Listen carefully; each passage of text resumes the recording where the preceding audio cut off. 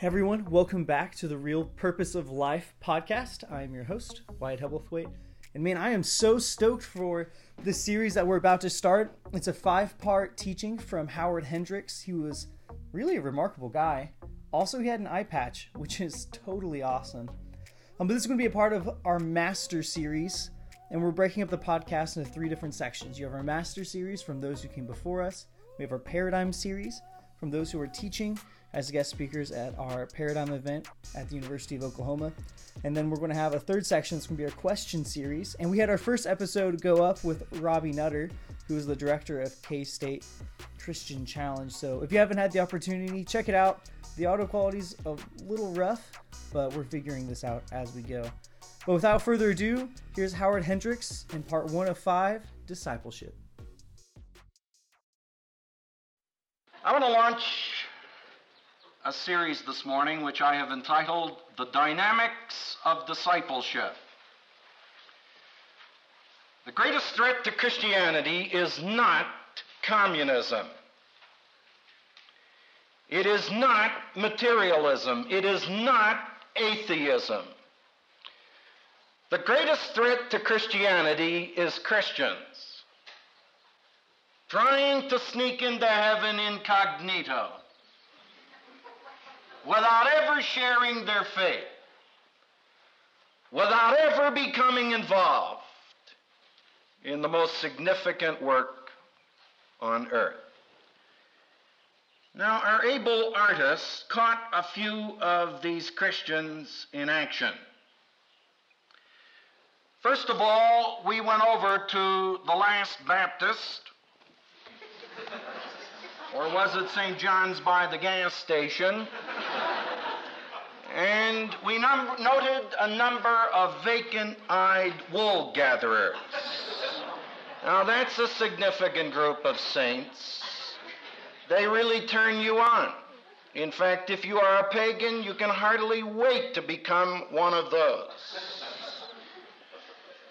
When they go to church, they throw their mind into neutral. Are they expecting anything? Certainly. They're expecting to get out at 12.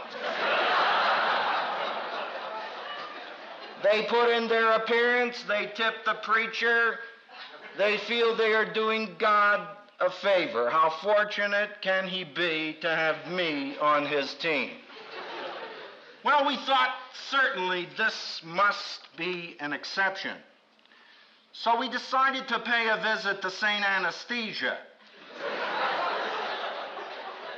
And this is what we discovered. A group of sleepy-headed elbow leaners. People who are scarcely 10 minutes into the service before they are in the 2nd or 3rd stage of anesthesia. These are people who are not excited by the truth. They are embalmed by the truth.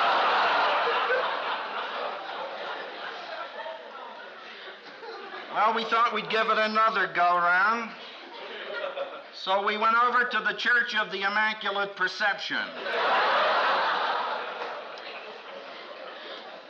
And we found a group of cross-legged fingernail checkers. Now, don't laugh. They are extremely crucial individuals because they are very observant. The problem is to get them observing the right thing. They are usually observing the number of tiles on the ceiling or in the rafters, the beams, or on the floor. If we could ever get them into the text, man, they could revolutionize their generation. Well, we finally decided to give it one last try. So we went over to the Foursquare Episcobapterian Unigational Synod South of God Bible Church.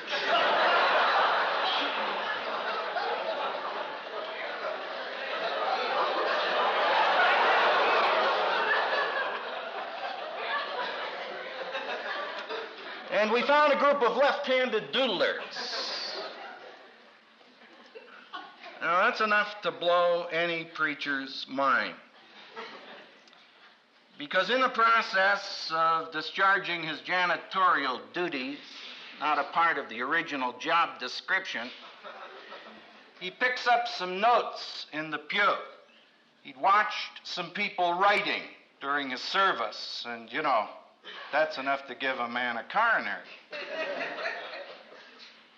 But he discovered that really it was a play that somebody was designing for the Kansas City Chiefs. And let's face it, they need a play.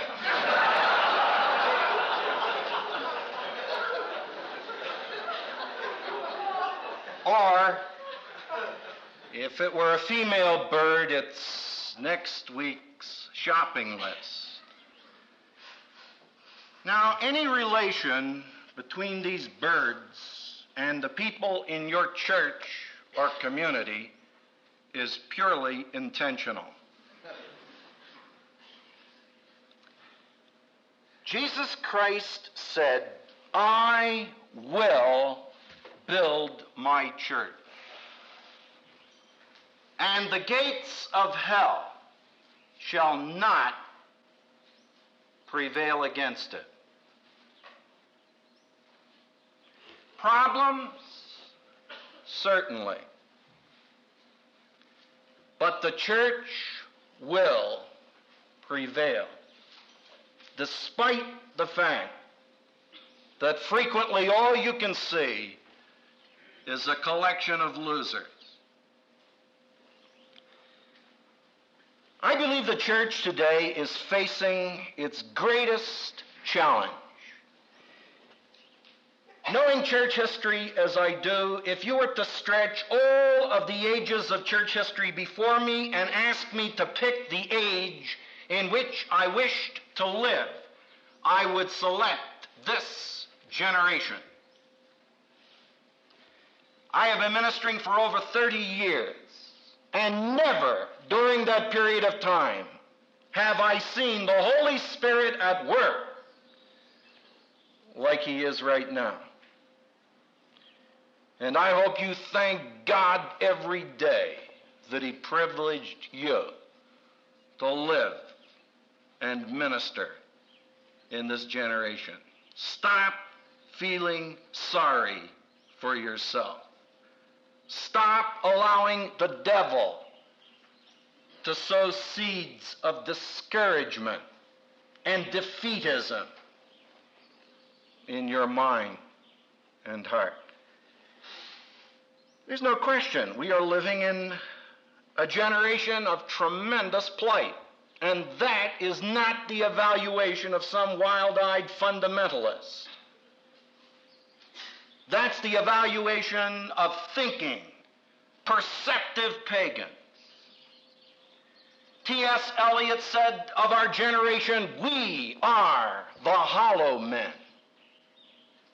Albert Einstein, toward the end of his life, said, "We are a generation of improved means and confused goals."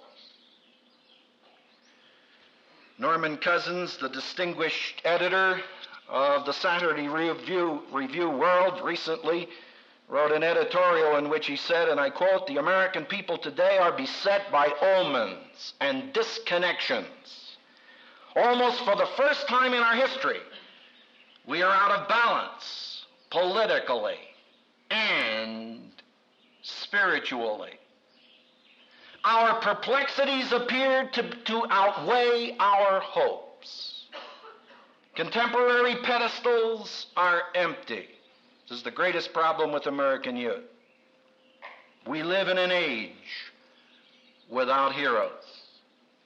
People feel they have to expect the worst just to survive the next surprise. And God called you and me to minister to that generation. How exciting can you get?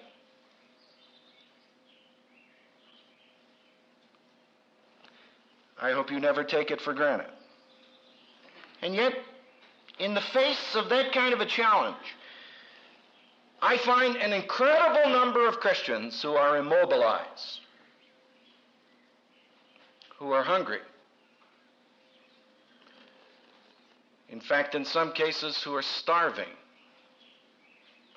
for authentic Christianity. Christians are ill-equipped to meet the challenge of our time. Jesus Christ is the answer. The only way to change a society is to change the people within that society. And the only person who can bring about supernatural change in human experience is Jesus Christ. Far more than a historical figure. Jesus Christ is contemporary. But I find a most encouraging note. I find an increasing number of laymen and pastors who are becoming aware that something is wrong. Something is lacking. I find laymen who are tired of playing church, who are convinced there must be something more to the Christian life than what I am experiencing. I spoke recently at a conference of pastors. There were almost 1,200 pastors present, and I have never found a greater receptivity to a presentation I gave on discipleship. Pastors who are aware that often their laymen are pouring them into a mold to which God never called them. God called them to a ministry of equipping saints for their work of ministry, a ministry of multiplication. And I think the greatest need of the contemporary church is an understanding of discipleship, an involvement in the disciple-making process. Let me give you my testimony. It all began for me in 1946.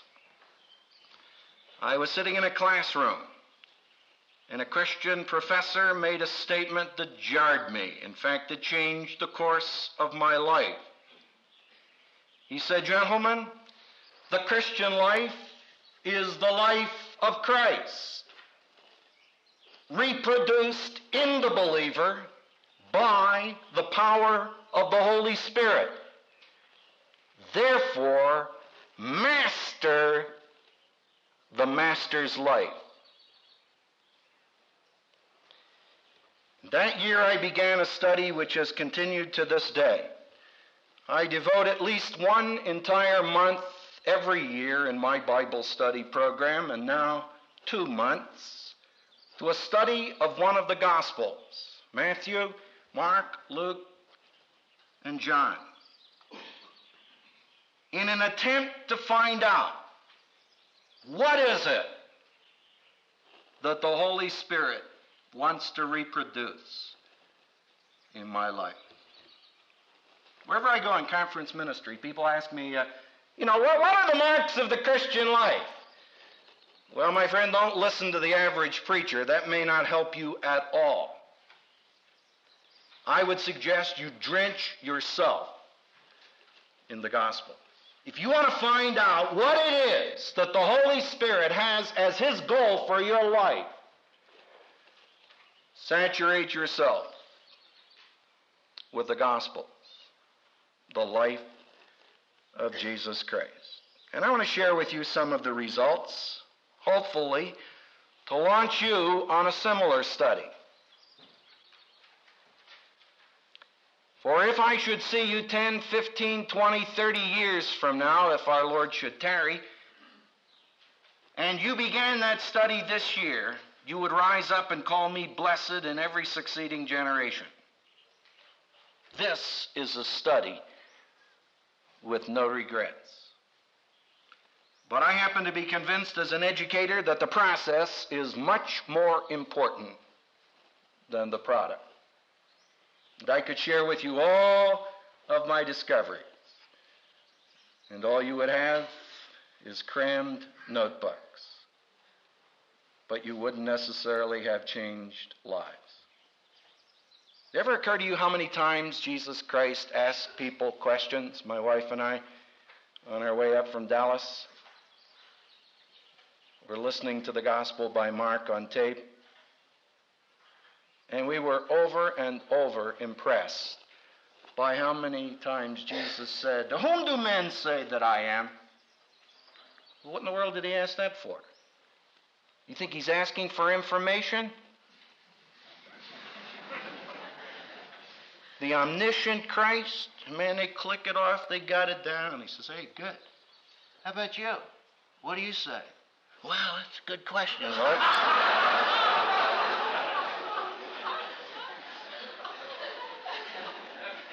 See, because one statement by your disciples are worth 400 statements by you.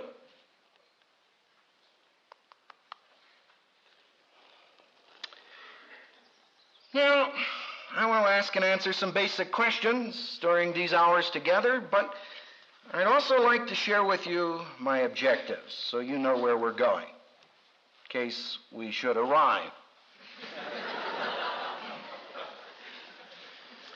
Number one, this series is designed for you. It's got your name written all over it. And if during the course of these messages you gain the impression that I am talking to you, you are exactly correct. And I don't want any conviction by proxy. I was preaching in Mount Hermon some years ago, and a lady came up to me after the meeting. She said, "I hate to hear you preach."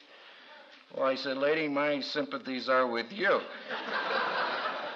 I said, "I don't think you understand. So every time I hear you preach, I get a sore side." Well, I said, "That's interesting. I've heard of people developing a sore head, but, how does your side become sore?" She said, "Would you believe it? Every single time I have heard you preach, I've been sitting next to my husband, and he gets conviction by proxy, and he goes..."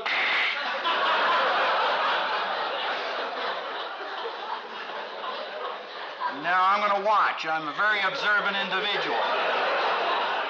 And if I see some of you saying, "Wife, just what you need,"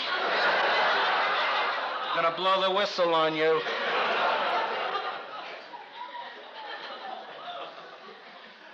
If I hear some of you biggie disciplers saying, "Boy, I'm sure glad the disciples are here. Just what they need," then we're going to call you out of bounds, where you will register tilt. Secondly, the series is designed for you to disciple others. And I want you to note that the order is significant. First, you. First, you. First, you. Don't worry about the people back in Kansas. We'll change the whole state with what we got here if we ever get you turned on. Your problem is not the people back in Kansas. Your problem is the people here. We change you, you're going to become a change element. Kansas, New Jersey, Indiana, etc. See, there are two strands to disciple making that are often overlooked. First, I am being discipled. And secondly, I am discipling others. And the moment you cease to be discipled, then you have nothing with which to disciple others.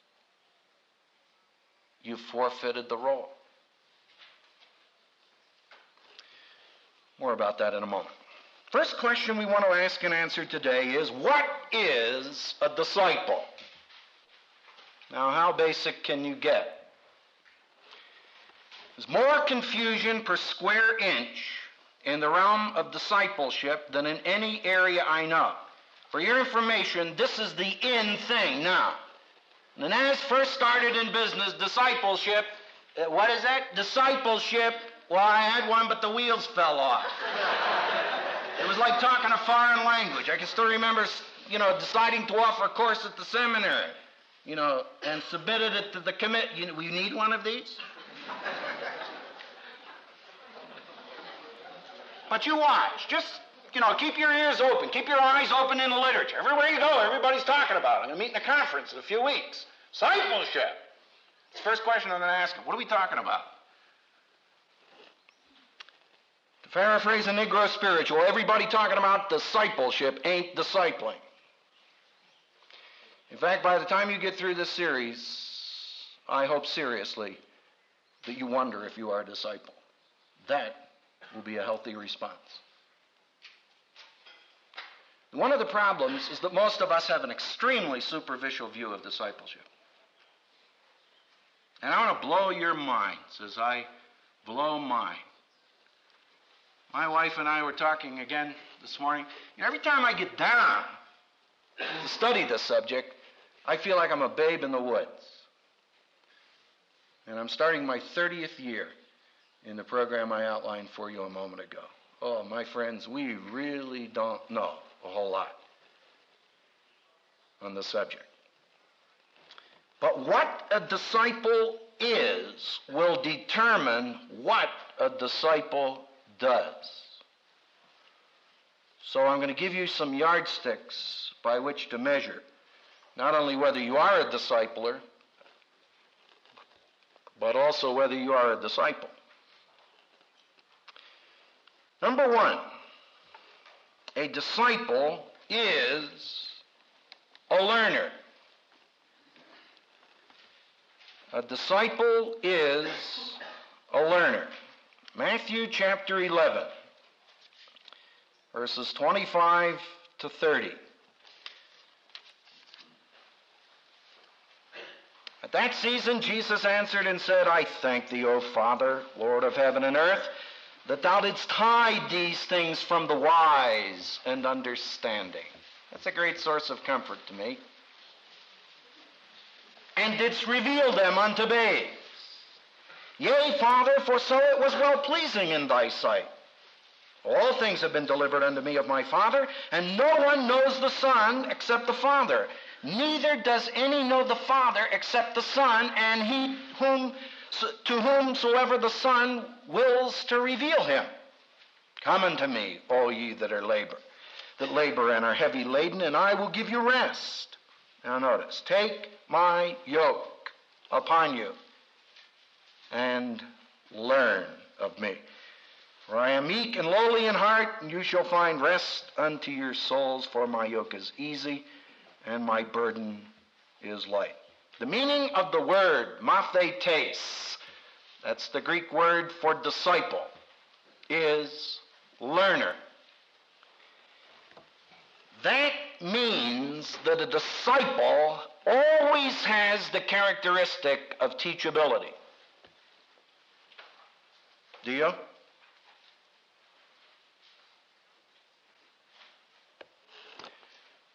We have some interesting reactions at seminary. Many times when I'm tempted to ask a student, why did you come to seminary? Did you come here to educate us? I mean, if you did, we didn't get the message. We should discuss this. I want to say something of real encouragement for some of you dear people, or some of you I've talked to already that haven't been in faith a year. And you're shot through with inferiority feelings, me, I'm just a little old Christian. All these giants running around in the land.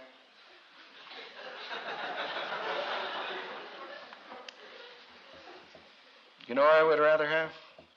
I kid you not. It's on the basis of a lot of experience. I'd rather have a person who did not know schmatz. That's a Hebrew term.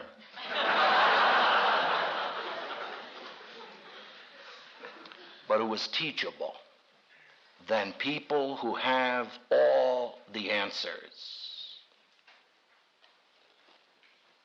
but are not learning. How about you? Notice, I'm not asking, did you learn? I'm asking you, are you learning?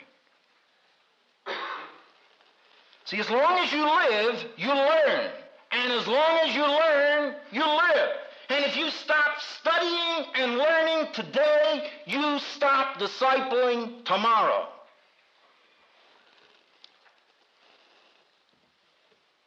Our goal, both as individuals and as disciple makers, is to perpetuate the learning process. And this is what bothers me about a lot of courses we offer for people. Because we are giving them an erroneous impression. You come into this course, and when you get through with this course, man, you'll know how to win souls. Oh, come on. That's an ambitious goal. Some of us are still in the process of learning that. Hopefully you're going to be down the road. But you won't have arrived. You see, as I shared with you this little picture, that's the problem with the church. Those of you pastors here, think this through. Those of you who are on the boards of local churches who are responsible for what's going on there, think this through. The church, biblically conceived, is a school. It's a place where Christians are equipped, trained. It's not a place to come and be entertained. It's not a place to come and watch a pro do his thing and give him a hand and shake his hand at the door and say, "My, that was a wonderful sermon." Why, it's like listening to Paul. I'll tell him that. Some of these guys believe that.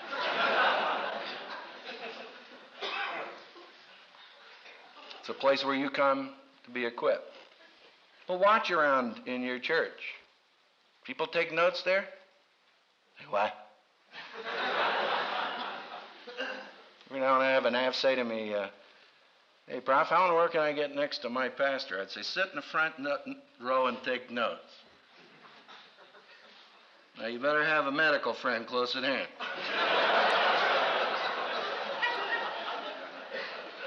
Ask him a question going out the door. Ask him to have lunch with him this week. You'd like to discuss that further. See how ridiculous can you get?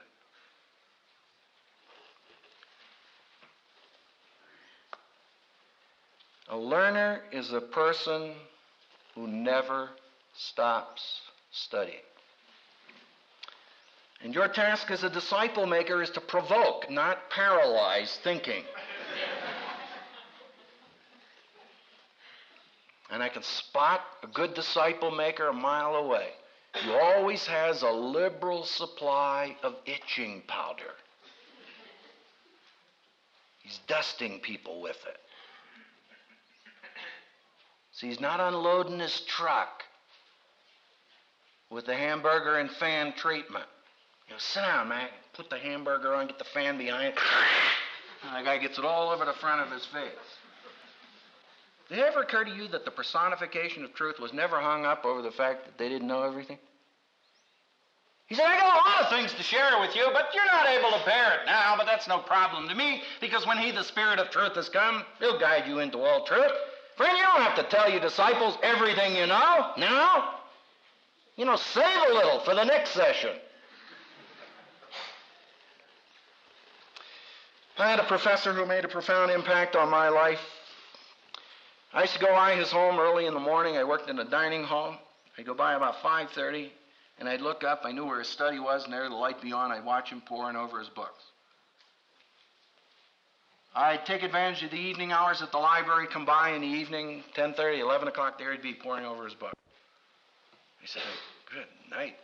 This guy knows more than I would ever know." And he keeps studying. One day he invited me over to his home for lunch, and after lunch we went into the living room to sit down. I said, "Doctor, would you mind if I ask you a question?" He said, "Of course not."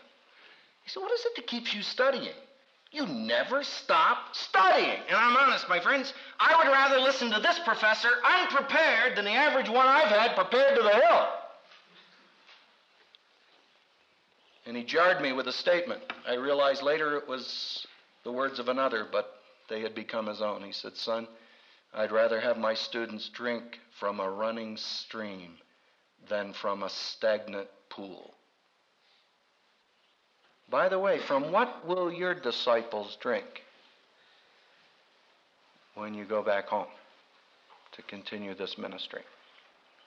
A running stream or a stagnant pool? Learning is changing. It's changing your thinking. It's changing your feeling. It's changing your actions. You have an informational change. You have an attitudinal change. You have a behavioral change. And the amazing thing is that the church committed to the greatest of change, supernatural change, is frequently said in concrete. See, their motto is, we don't change. Well, expressed at the beginning of the service. As it was in the beginning, is now, and ever shall be, world without end.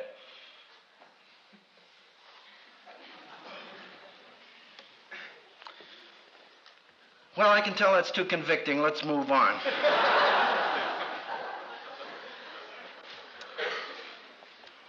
First, a disciple is a learner. Are you? Secondly, a disciple is a follower. A follower. And put two passages of Scripture here. You know them from memory. Mark 2:14 and 3:14. Chapter 2 and verse 14, you have a good illustration. And as Jesus passed by, he saw Levi, the son of Alphaeus, sitting at the place of toll, that is, at the tax collector's booth. And he said unto him, follow me. And he dropped his cash register and followed him. Chapter 3, verse 14. And he appointed 12, Jesus did, that they might be with him, and that he might send them forth to preach. Notice the order. The with him principle.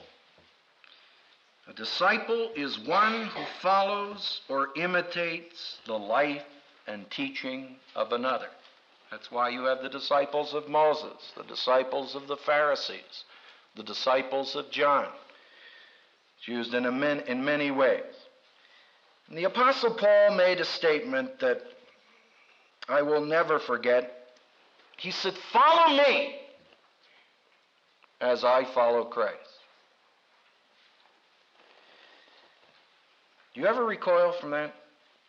I can still remember the first time I heard that verse. I said, you got to be kidding. Man, I'd never say that. Well, really, it makes very little difference whether you say it or not. That's exactly what's happening. People are following you. The question is, are you following Christ? If not, you're leading them down a dead-end street. Because sure enough, they're going to follow you. One of the basic concepts in education is what we call modeling. Dr. Bandura of Stanford University has done the most extensive research in this area and has shown that the greatest means of communication is through modeling. Not what you say, but what you are. Are you a parent? And you got an illustration. What bugs you most about your kids? I'll tell you, they remind you so much of yourself. Oh, why are you like that, son? Because you're my father.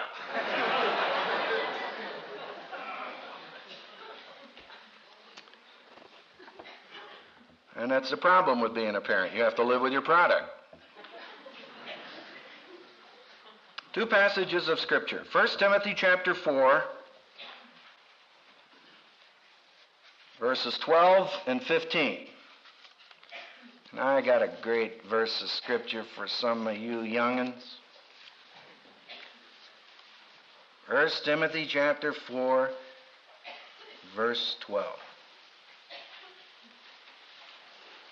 Here's little old timid Timothy out on the assignment. And all these super saints running around loose. And he's the pastor. And you can almost see it. It's in Paul. I'll never make it.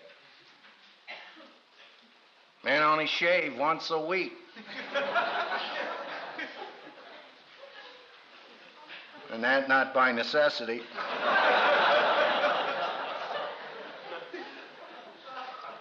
Well, Paul galvanizes him, and I'd like to galvanize you with this, you young person. You person just barely into faith. You person under 30. Let no man despise your youth. Stop feeling sorry for yourself that you're young. But be thou an example to them that believe. How? In word?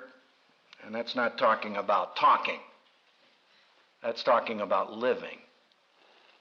Be an example in your lifestyle, in your love, in your faith, in your purity. So you want to get leverage with older people? It's very simple. Just outlive them qualitatively.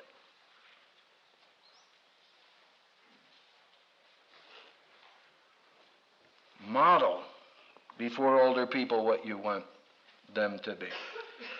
And then verse 15, be diligent in these things, give thyself wholly to them. Now notice, that thy progress, underline that, may be manifest unto all. That's the key. He's not talking about a perfect person. He's talking about a progressing person.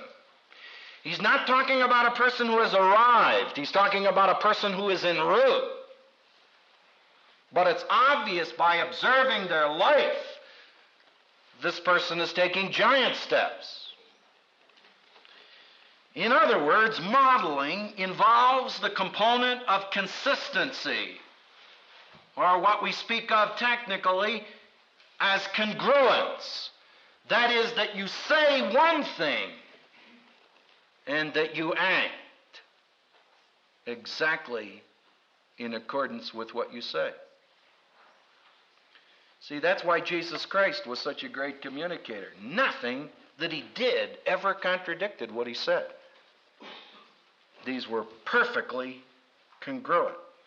And by the way, we're not talking about a person with problems. Every now and then I have somebody say to me, well, I don't know if I can get into any of this discipleship business, and especially, developing others in this because, man, I got so many problems. I said, welcome to the club. So what else is new? And by the way, that's another problem I just like to drop in your beam passing by. And it is some of us are projecting the wrong image of Christianity. The church is not a collection of perfect people. It's a collection of progressing people. Every now and then somebody asks me to recommend a church. I said, what kind of a church are you looking for? They give me the specifications. They say, good night, friend, you're looking for a perfect church. If you find it, don't join it, you'll ruin it. You got people at your church? Oh, yeah, you got people, 17 of them. Then you got problems.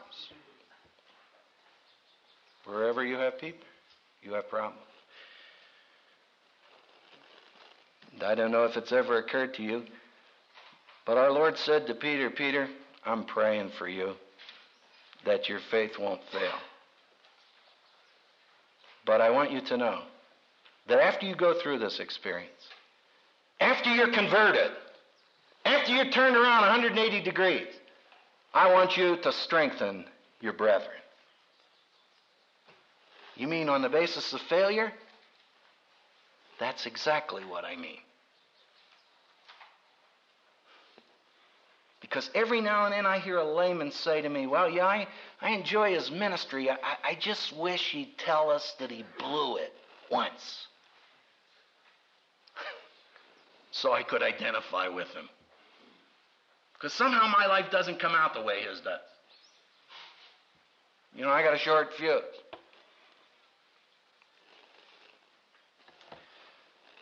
A man in Indianapolis taught me a very important lesson a number of years ago. This man was extremely effective in not only leading people to Christ, but building them up in the faith.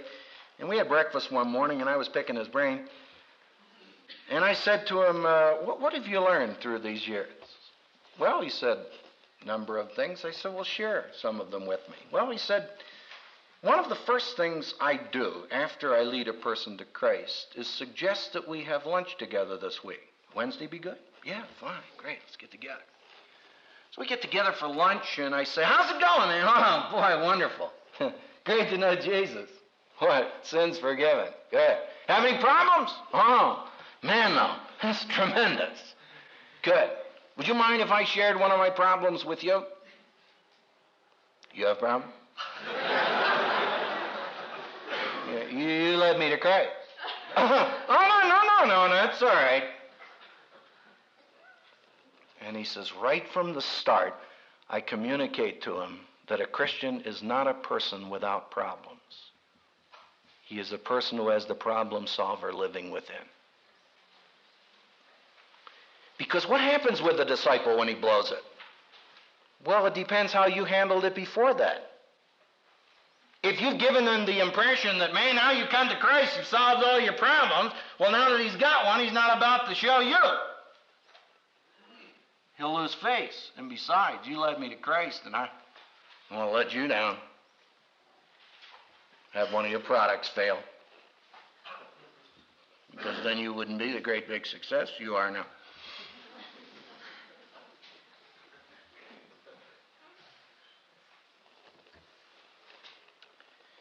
Are you a pace setter? This is a challenge to me. I've got older kids, and I spent some fascinating times with them. Particularly in recent months, we've had a lot of time together. I married my gal,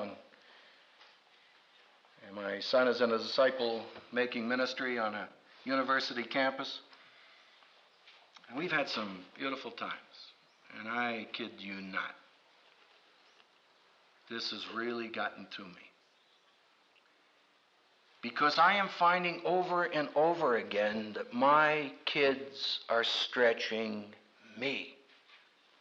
They got my back to the wall. And by the way, that's a good thing for you to learn involved in the Navigators. You know, in the early stages of the organization, we used to talk a lot about father, son, grandson, all of this. And I think you understand what we're talking about, but there's a danger in that.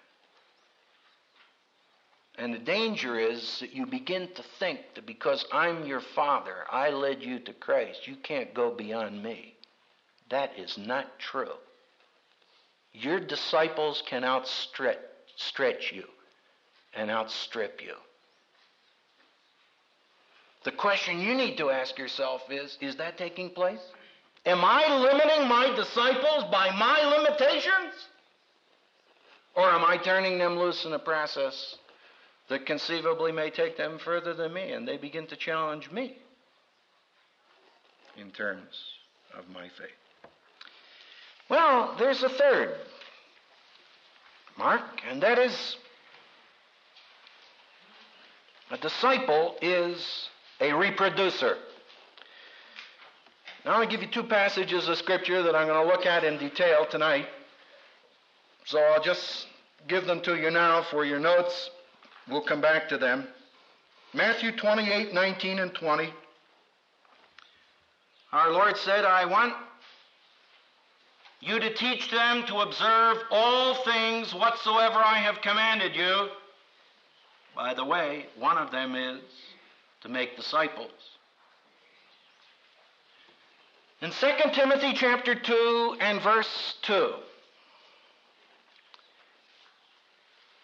the things that you've received, Timothy, I want you to make a deposit in the life of others.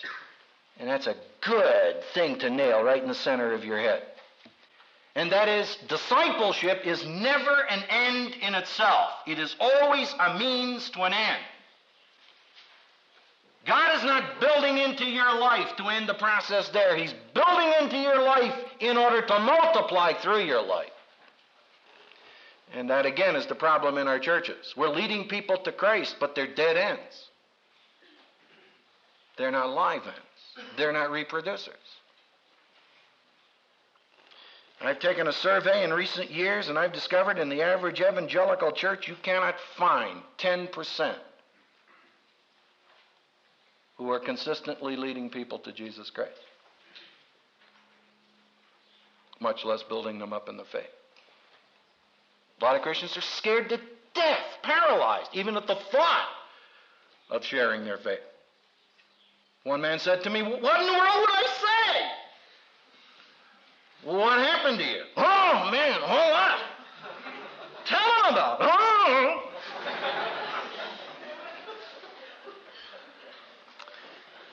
See, a true disciple is a disciple builder. He is an infectious individual. He is a carrier of the real disease. But you can't give anybody a disease unless you got it. Now, we use a lot in our movement, in our group, training individuals. But I want to ask you a question. What does it mean to train an individual?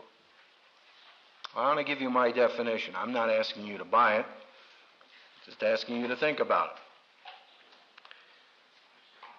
When have you trained an individual? I believe you have not trained an individual until you have equipped him to do for others what you did for him. Run it by again. You have not trained an individual until you have equipped him to do for others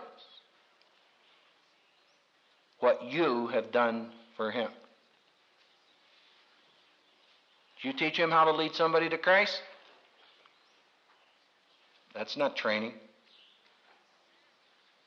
Until he can teach someone else how to lead someone to Christ. I've had, I think, 6 courses in personal evangelism in my education, and not a one of them has done a blessed thing for me. I remember one course I had, we had a list of verses to memorize, just a gob of them. And then we had a list of excuses to memorize.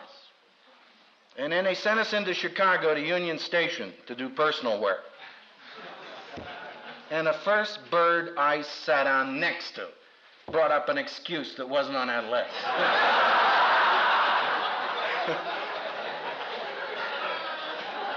And I was hung.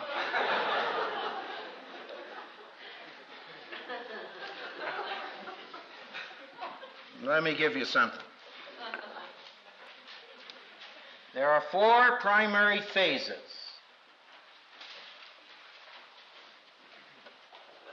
to developing reproducers.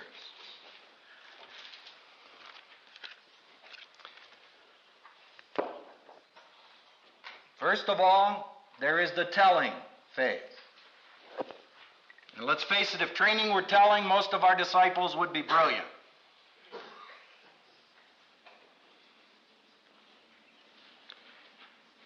That's basic, but it doesn't end there. Next thing is showing. I not only need to hear it, I need to see it. And let me just add one interesting thing for you that the NAVs have picked up and I think are doing a great job on. 2 things you need to do when you want to tell a person something, ideally. First of all, put it in written form if you can. And secondly, put it on a tape. Why is that important? That is important educationally because no one can hear one presentation and get everything that you need to secure. That's why sermons are often the biggest waste of time. This dear brother spends a guy tell me he's been averaging 35 hours a week on an expository message. I mean, it's fantastic teaching of the Word of God. And the people are lapping it up like crazy. I said, aren't you putting it in writing? Did you put this on tape? Why is it some people are coming and taping it? Because they said they're not getting as much out of it as they'd like. I said, well, why don't you swipe one of them and reproduce it? See, Marshall McLuhan came to the conclusion in his recent research that if you take any amount of material and repeat it 3 times to an individual within a 24-hour period, the possibilities of retention are fantastic. I had an otologist, an ear surgeon in our community, started this years ago before this stuff was being distributed. He'd ride around, get tapes from where I was ministering the word. He'd get them, put them in his car on a little tape recorder he had on his way to the hospital, to the office, home. He'd play those things. He'd play them 10, 15, 20 times. He said to me one day, Hendricks, I'm beginning to understand what you're talking about. No, he wasn't being rude. He's being very insightful. So after a while, boy, he got this thing so in him, he could quote me better than I could quote myself. One day he made a statement. I said, man, Trevor, it's fantastic. Let me write it down. He said, I got it from you.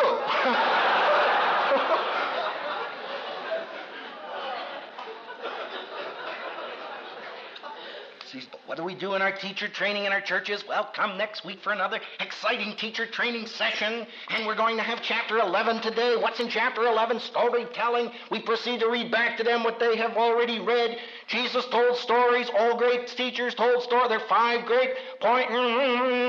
Grind his baby out. Any questions? Who in the world would have a question? Come back next week for another exciting teacher training session. Anybody ever seen a good story? Man, they wouldn't know one if they heard one. But that isn't where it ends. The last 2 are the doing stages. Ideally, it needs to be broken down into 2 parts. First of all, you need to do it under a controlled situation. That is, where you can fall flat on your face without losing face. And secondly, it needs to be done in a real life situation.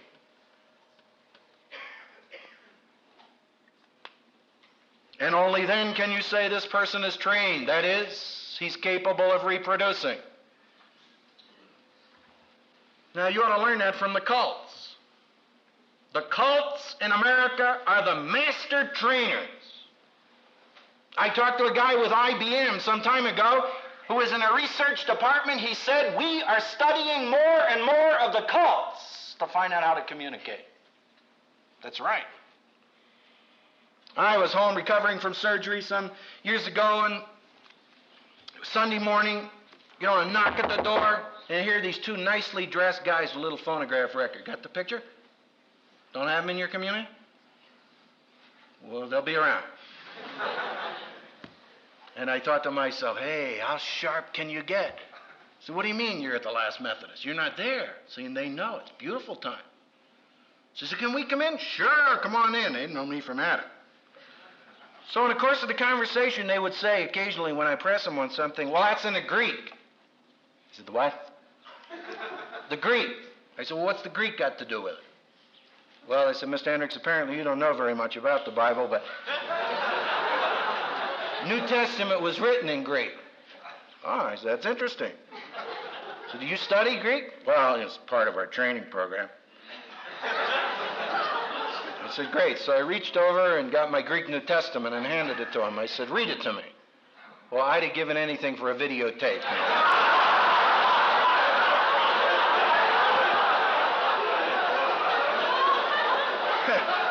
And the older guy tried to bail the younger guy out.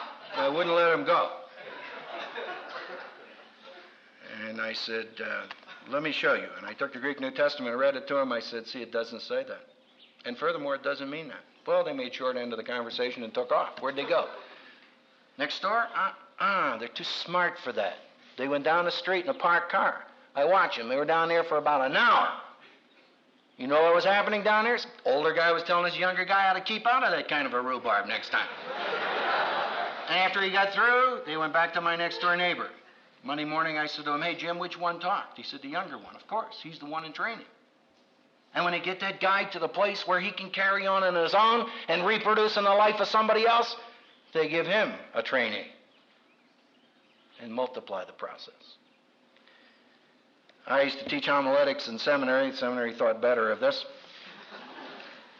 What an exciting task. I used to have these young kids come in, boy, and learn how to preach, And they'd come into class and say, all right, now next week I want you to come with an illustration. Get any illustration, 1 point, bring it, I'll call on you. So they'll sit there hiding like this, and they say, you're on. Oh, me, Pat?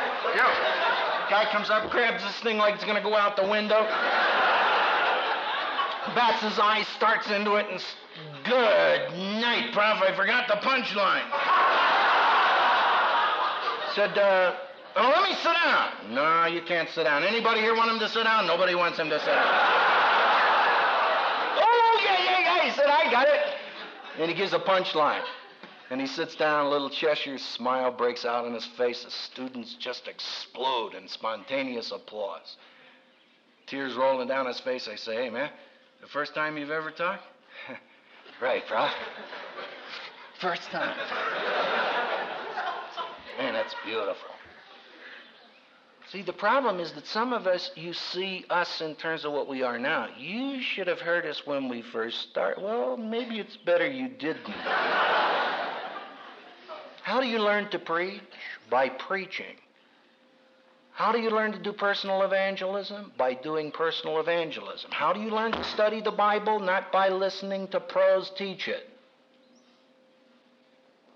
but by getting your nose in it. By hitting your head against the wall. By coming up with all kinds of questions. Good. Right, what do you do now? See, I've never yet heard of a correspondence course in swimming.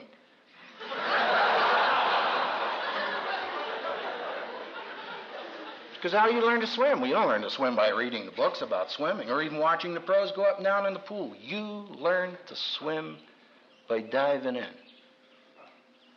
Splashing away like crazy. Until you finally begin to get some coordination into the stroke, into your legs. And that's what discipleship is all about. Now, listen carefully. A disciple is a learner. Therefore, perpetuate the learning process. A discipler is a follower. Therefore, make sure you provide an adequate model. A discipler is a reproducer. Therefore, be careful what you build into his life, because the product's going to be around for a long time. Dear Father, we pray that you will do what we cannot do. We can only bring truth to the ears of men. You must take it to the heart. Father, as the Savior said, he that hath ears to hear, let him hear. And we pray that you will open our ears and that you will open our hearts, that as your word falls into the soil of our soul, it may fall into good and prepared soil and bring forth fruit, some 30, some 60, some 100. Grant it for Jesus' sake, we ask it. Amen.